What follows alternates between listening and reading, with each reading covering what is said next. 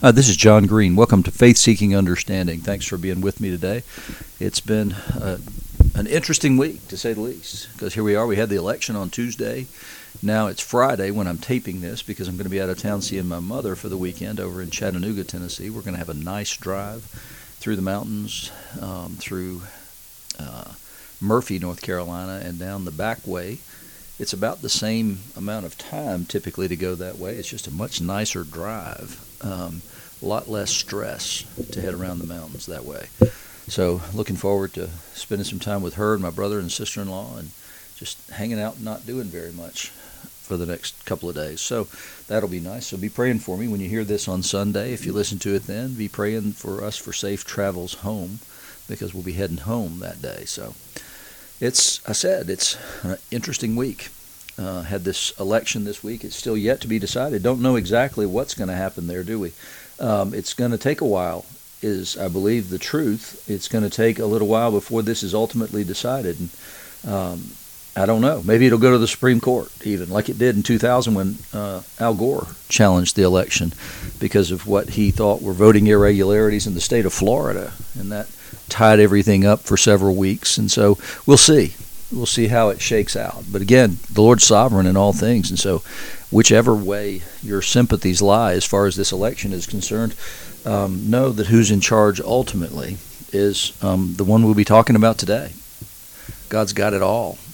There's no reason to be concerned about it. I saw somebody post on Twitter the other day that to say things like that is actually toxic theology, because what it does is says that it invalidates the lived experience of those who have been harmed by this administration. I'm not quite sure what that means, but here's the reality, and that is that nothing besides the death, resurrection, and ascension of Jesus validates my lived experience. I've been harmed by people. I have harmed other people. None of us are innocent. There's only one who is.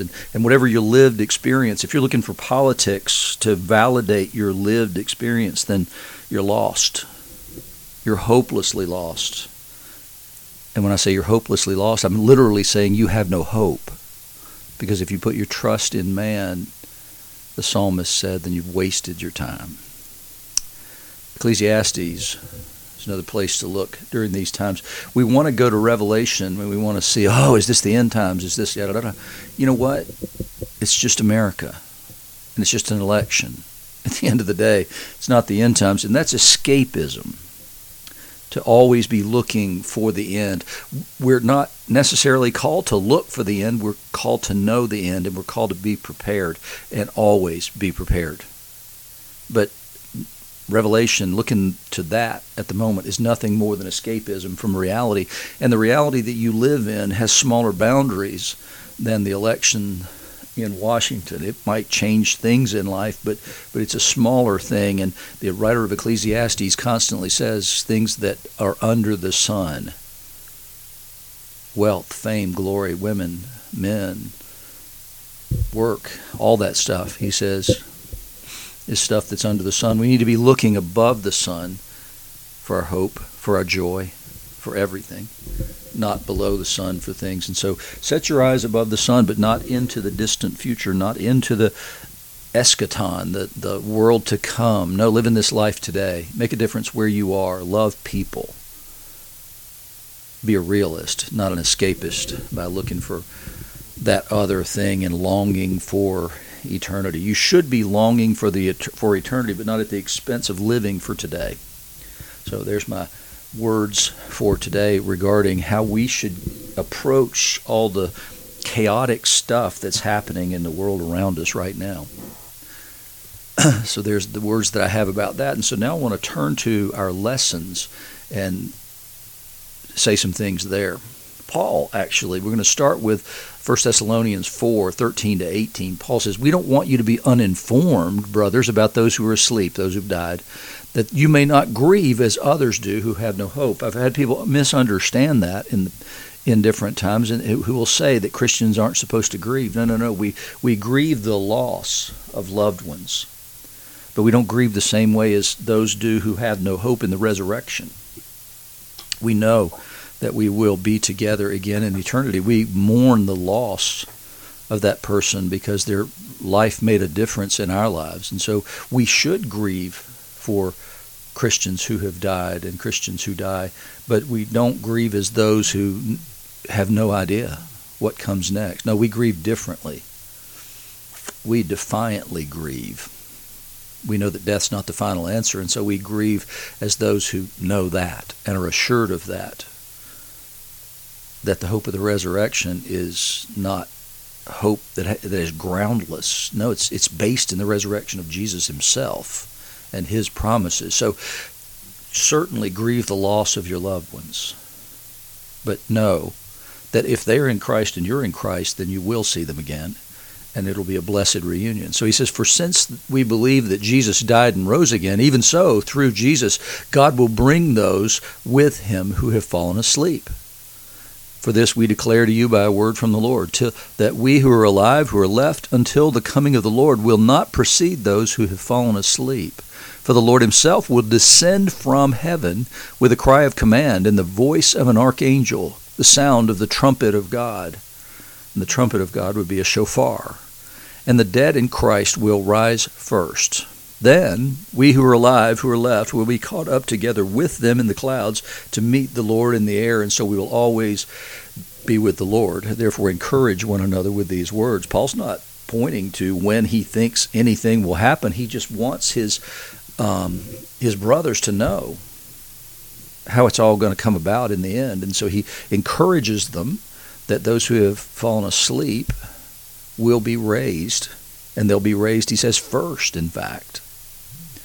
There's some Jewish understanding about resurrection that has to do with that, and I think it's an interesting thing, so I'm going to give you a little bit of it right now. There's an idea that at the last trump, the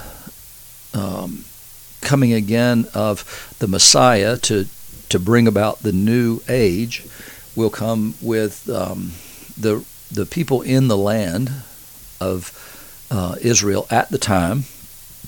They will be raised first. Those who have died there and those who are there will be the first to participate. Those who have left the land have done so in violation. They've essentially abandoned the cause, and they've gone somewhere else and spread abroad throughout the earth. And so they will be resurrected next. And the way they'll be resurrected is interesting, because there's an idea that there are subterranean tunnels that go all over the world, and they, the ones who have left, the ones who are in the diaspora, will roll in those tunnels like bowling balls, kind of, and that's sort of their penance for not being in the land.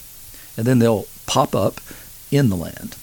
And then finally, the last people to be resurrected will be Abraham and Sarai.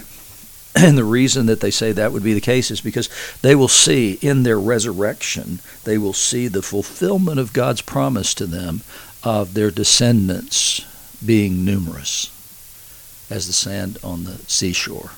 So they will see the fulfillment of God's promise will be the first thing that they'll see. That's a Jewish belief regarding the resurrection, just so you'll know.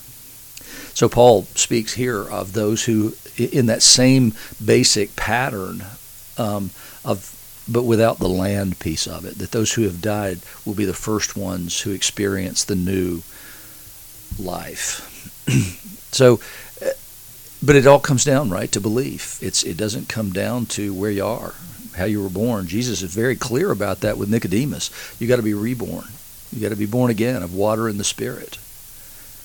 And so it all hinges and rides on your confession of Jesus Christ, and not just your confession with your lips, but your confession in your lives. And we see that idea in our Old Testament passage today, which is Joshua 24.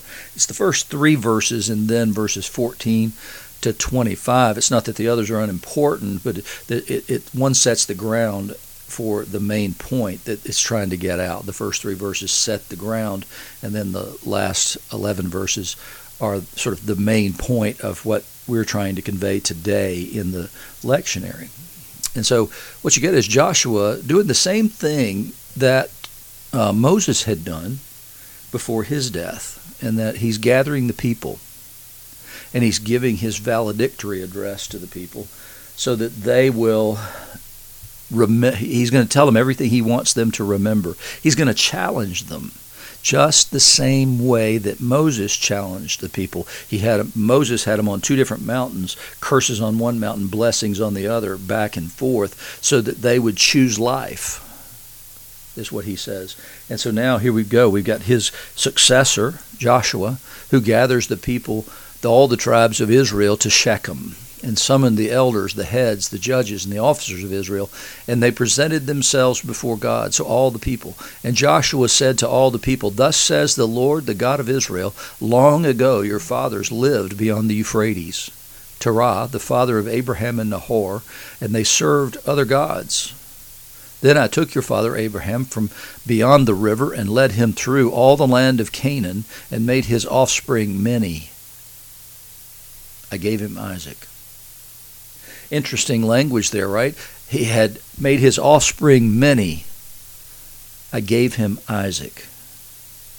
So the Lord gave Isaac to Abraham and Sarah, and then he made his offspring many. And so they are his offspring. These who now come several hundred years after the time of Abraham are counted as his offspring. And so the Lord led him through all the land that they would indeed occupy in the time of Joshua. And then I gave him Isaac. I think that's a beautiful way of saying that. It should call to mind everything that has to do with Abraham and Isaac's relationship, including what happens in Genesis 22. Take your son, your only son, the one you love, and sacrifice him to me. The Lord gave Abraham to Isaac, but he belonged to the Lord. He was given to Abraham as a down payment, as a pledge of what would be to come, which is making his offspring many. It was a gift that the Lord gave to Abraham. That's an interesting way of saying something. If we considered the things that the Lord gives us gifts, then we would hold them in a different way, wouldn't we? We might hold all the gifts that he gives us, our financial blessings and everything else. We might hold them the same way Abraham held Isaac, which is the same thing Jesus challenged the rich young ruler to do, is to acknowledge that his inheritance, his earthly inheritance, wasn't the be-all, end-all, and that if he wanted to inherit eternal life, he had to lay down his earthly inheritance. But not just throw it in the wind, but to go and do for the poor. And so if we see things as gift in that way, then we have the attitude that Abraham had towards Isaac, whom he saw as gift from the Lord. So then from there, he says, now we've skipped forward to that verses 14 here. Now therefore fear the Lord and serve him in sincerity and in faithfulness. Put away the gods that your fathers served beyond the river and in Egypt, and serve the Lord. What he's saying there is pretty profound. He's saying that on the other side of the Red Sea and on the other side of the Jordan, you served other gods. And you got to put those away, the ones that your fathers served beyond the river and in Egypt, because they've now come to the revelation of the living God at Mount Sinai in Exodus. And so they have a God now. And he says, and serve the Lord. And if it's evil in your eyes to serve the Lord, choose this day whom you will serve, whether the gods your fathers served in the region beyond the river, or the gods of the Amorites in whose land you dwell. But as for me and my house, we will serve the Lord. Then the people answered, far be it from us that we should forsake the Lord to serve other gods. For it's the Lord our God who brought us and our fathers up from the land of Egypt, out of the house of slavery, and who did those great signs in our sight and preserved us in all the way that we went, and among all the peoples through whom we passed. And the Lord drove out before us all the peoples, the Amorites, who lived in the land. Therefore we'll also serve the Lord, for he's our God. So Joshua has challenged them to put away other gods and serve only the one true and living God, the one they know as Yahweh, the one who dwells in their midst. And they say, no, we would never serve other gods, because we remember what this God has done for us. He has proven himself over and over, and so we will choose to serve the Lord, for he's our God. And Joshua looks at him and he says, yeah, I don't think so. He says, you're not able to serve the Lord, for he's a holy God. He's a jealous God. He will not forgive your transgressions or your sins. If you forsake the Lord and serve foreign gods, then he will turn and do you harm and consume you after having done you good. And the people said to Joshua, no, but we'll serve the Lord. And Joshua said, you're witnesses against yourselves that you've chosen the Lord to serve him. And they said, we are witnesses. He said, then put away the foreign gods that are among you. In other words, I know that no matter what you say, I know there are foreign gods among you. I know that some of you, at least, are worshiping idols, and we need a pure and holy people who serve God with all their heart, soul, and mind. Put them away and incline your heart to the God of Israel. And the people said to Joshua, the Lord our God we will serve, and his voice we will obey. That's the same basic thing they said at the mountain. We will do and we will listen. So Joshua made a covenant with the people that day and put in place statutes and rules for them at Shechem. They have new rules because they're living in the land. They have new statutes because they're living in the land. But Joshua made a covenant with the people. But they had to swear their allegiance to the Lord. Do you see what's happening here? Have you ever been to a wedding? That's my hint to you. That's what's happening here. Forsaking all others. And that's what Joshua is saying. Put away the foreign gods. Forsake them to serve the Lord. He is creating a new people, and he's asking them to renew their vows. For that generation that died in the wilderness made those vows, and now Joshua is asking this generation to make that covenant vow anew. He's the same God. He's faithful. He has been faithful ever since he made the promises, and he's been faithful to fulfill those things by making the offspring of Abraham many and giving them this land. And he's asking them, do you recommit your vows today? Do you renew the vow of your fathers? It's important always and in every generation that we do that very same thing. My faith won't save my children. Their faith must save them. They must make their own covenant vow to the Lord based on what they know, based on what they've seen. His vow is forever. His covenant promises are irrevocable, no matter the faithfulness of his people. So Joshua does right at the end of his life by asking the people to renew their vows, to make them their own, not their father's vows, but their vows. And so they take this wedding vow here in this place in Shechem. It's a powerful thing. It's an important thing that we take such vows and that we commit ourselves to the Lord. We can do it and should do it every single day. We should renew that covenant relationship every single day, knowing that he's there. It's our part that must be taken. We've got to accept our role in that. We do that in our marriages. We don't necessarily stand up every day and say, yep, today, Suzanne, I commit myself to the vows that I made to you that day. But in my heart, I have to make that decision all day, every day. For better or worse, sickness and in health, forsaking all others. And I've got to make a conscious decision to do that because there will be temptation, not necessarily every day, certainly, but there will be temptations when my heart can go to another. Whether my body goes or not, Jesus said, doesn't matter at some level. If you have that lust in your heart for another, then you've committed adultery. And so there's a temptation always to replace your wife, whether your wife is being, or husband, and whether that's he or she is replaced with another person in your heart, or whether he or she is replaced by something of the world in your heart. There's a temptation to that. You can have other gods, things that are more important in your life than your spouse, but that's not the way it's supposed to be. What the way it's supposed to be is that we are to be a sign in our marriages of God's covenant love for his people. And so our covenant with one another should express the same truth and reality of the covenant between God and his people, and that is an everlasting love that is committed one to another, and nothing shall come between them.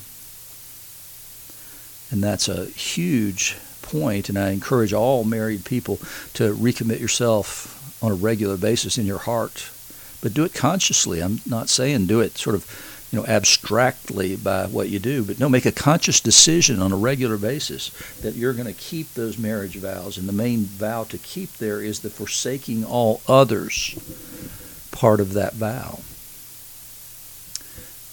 And so we move from that to the marriage imagery that Jesus uses as well in the gospel today, and that is Matthew 25, the first 13 verses. The kingdom of heaven will be like 10 virgins who took their lamps and went to meet the bridegroom. 5 of them were foolish and 5 were wise. But when the foolish took their lamps, they took no oil with them. They didn't have any reserves. But the wise took flasks of oil with their lamps. And as the bridegroom was delayed, they became drowsy and slept. But at midnight there's a cry, "Here is the bridegroom, come out to meet him." Then all those virgins rose and trimmed their lamps, and the foolish said to the wise, "Give us some of your oil, for our lamps are going out." But the wise answered, "Since there will not be enough for us and you, go rather to the dealers and buy for yourselves." And while they were going to buy, the bridegroom came, and those who were ready went in with him to the marriage feast, and the door was shut. Afterward the other virgins came also, saying, "Lord, Lord, open to us." But he answered, "Truly I say to you, I do not know you. Watch therefore, for you know neither the day nor the hour." Jesus clearly, like Paul, is speaking of the end times, and he's not saying when it'll be. He's just saying be prepared. And he said, in fact, it's not for you to know the end in another place, and that's essentially what he's saying here in this parable as well, because he just said be prepared for whenever it happens, because the bridegroom in this case was delayed. And some were prepared. They had brought extra oil in case the bridegroom was delayed. Others assumed he would be there sooner, and so they were unprepared for the delay. And then they begged the others, "Give us some of what you have." And the wise virgins said, "Nope, because then there won't be enough for any of us." So let me give you quickly a little look at a Jewish wedding custom from that time, and that is that there was an arranged bride price paid. The groom went to the proposed bride's father, and they arranged a price that he would have to give the father in order for the father to give the daughter. Once that was arranged, there was a rough sort of date set. The groom went home to his father's house and began to prepare a place for his bride. You recognize that language? Jesus says, "Yes, I go before you to prepare a place for you." He's preparing a place for his bride. And he said, "In my Father's house there are many rooms." And so if it were not so, I would not have told you. So the promise is made, the price is agreed upon, and now there's got to be a place for the bride in the Father's house of the groom, because she's leaving her place in her Father's house. And so there's an addition built onto the home of the Father. You see that now if you go out into the country and you know anything at all about the area and the people that live there. You'll see one house on the property, and then as sons, daughters, whatever, get married, they'll have their own place on that same property. I grew up watching that happen over and over again in my family and the families of those that I knew down in rural northern Alabama and also rural North Georgia. And so that's the way it worked, was that the father allowed the son to add on for room for he and his bride to be. And then once that was ready, the marriage is now ready to be consummated. They were considered to be betrothed, which meant that she was set aside, no other could date her or whatever, and it was a pure time of establishing her purity was also involved in that. So the fact that she was a virgin would be an important thing, and her friends needed to be virgins also. They needed to be women of good repute. And so what happened would be that once the work of preparing that room was finished, an announcement was made that it would be like today. It'll happen today, but it happened after dark, typically, in the evening. And so what would happen would be that the groomsmen essentially would come to the groom's home. They would light their torches, and they would accompany the groom to the home of the bride. And when they came close, then the groomsmen would cry out, "Here is the bridegroom, here is the bridegroom, come out to meet him." And they were calling to the women who were the attendants of the bride-to-be. And so these are the virgins in this story. They're the ones who are waiting, anticipating the feast, the wedding that will come. And then they would escort the bride out to meet her groom, and then he would escort her, and they would accompany, all of the groomsmen and the bridesmaids would accompany them to the home that had been prepared. And when they got to that home, they would usher the bride and the groom into the bridal chamber alone. They didn't stay while it was consummated. And then after it was consummated, the groom would come and announce that they were indeed married, that they had consummated the marriage, and the feast would begin. So that's the setting for this story. And so if they're not prepared and have enough oil to wait until the bridegroom arrives, and then enough then to accompany the party to the home of the groom, then they would be shut out. They wouldn't participate in that wedding procession, as it were. And so that's what's happening here. There were some who were prepared if there were a delay, and some who were not. So, as again, our role is not to escape reality and just long for the coming again of Jesus Christ. We should always be longing for the coming of Christ. We should always pray for the coming of the kingdom. That's how he taught the disciples to pray. Your kingdom come, your will be done on earth as it is in heaven. That's longing for the kingdom. We want to see his kingdom come, and we want to see not only his will be done in heaven, but on earth as well. We want to see a renewed covenant relationship between God and all people, and God and the land, God and all his creation. We're longing for that, but not at the expense of failing to live for that same kingdom and try and establish that in our lives, and then through our lives to reveal that kingdom as well, just as Jesus did in his healing miracles and in the things that he said and in the stories that he told of the kingdom. Show the longing, but the incarnation matters. The fact that Jesus came as a human being tells us that our life, this life, matters. We can be sure about the future, sure about the coming again, sure about participating in the kingdom, and that frees us then to live today as though the kingdom were being established in and through us every single day. We are already in the covenant of marriage with him, and so now it's incumbent upon us to act as though we're in a marriage covenant with him, to set our hearts on him, to set our hearts on his kingdom and his glory. If you want to see what it looks like, read the Song of Solomon again today. It's time for us to wake up, and time for us to be the church, not to be so longing for the coming of the kingdom that we miss that what's under the sun does indeed matter to the one who is above and beyond the sun. It's a call to renew your vows today. Not just in word, but in deed. Allow that Holy Spirit to work within you, to will and to work for the coming of the kingdom. Let's put aside all our concerns about elections and everything else, and recommit ourselves to being the ones who bring the light of the world into the world, to being salt and light, not those who are consumed by politics, but those who are consumed with the King, the true King of all. Let us not be like those Israelites who said, "We have no king but Caesar." Let's not have false gods. And this is a time when I see a lot of false gods. I see them in my own life. But in this political thing, let the Word of God expose those false gods to you, those things that you think have to be.